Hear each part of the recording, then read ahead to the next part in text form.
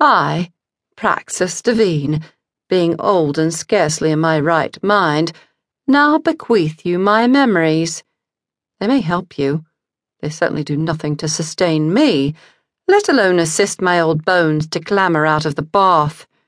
Last night, doing just that, I slipped on the soap and cracked my elbow. This morning the pain was such that I took the bus to the hospital instead of to the park. My erstwhile sisters, my former friends, I did what you wanted. And look at me now. You have forgotten me.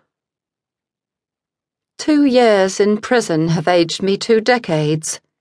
I should not regret the new grey wiriness of my hair, the swollen veins in my legs, the huddling lumpiness of my figure, faded look in my watery eyes.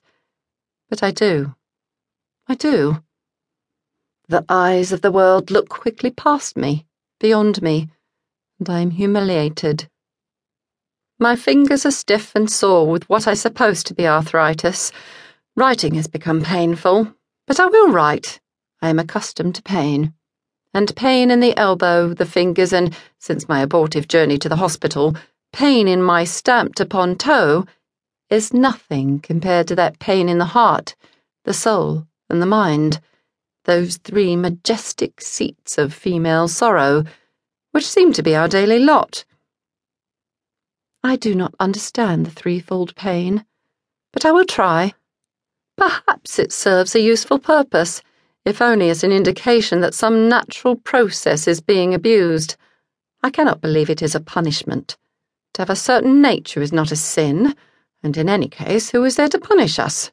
Unless, as many do, we predicate some natural law of male dominance and female subservience, and call that God.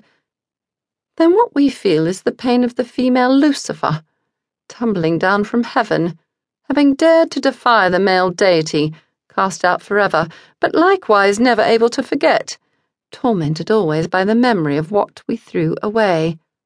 Or else, and on this supposition my mind rests most contentedly, we are in the grip of some evolutionary force which hurts as it works, and which I fear has already found its fruition in that new race of young women which I encountered in the bus on the way to the hospital this morning, dewy, fresh from their lovers' arms and determined to please no one but themselves.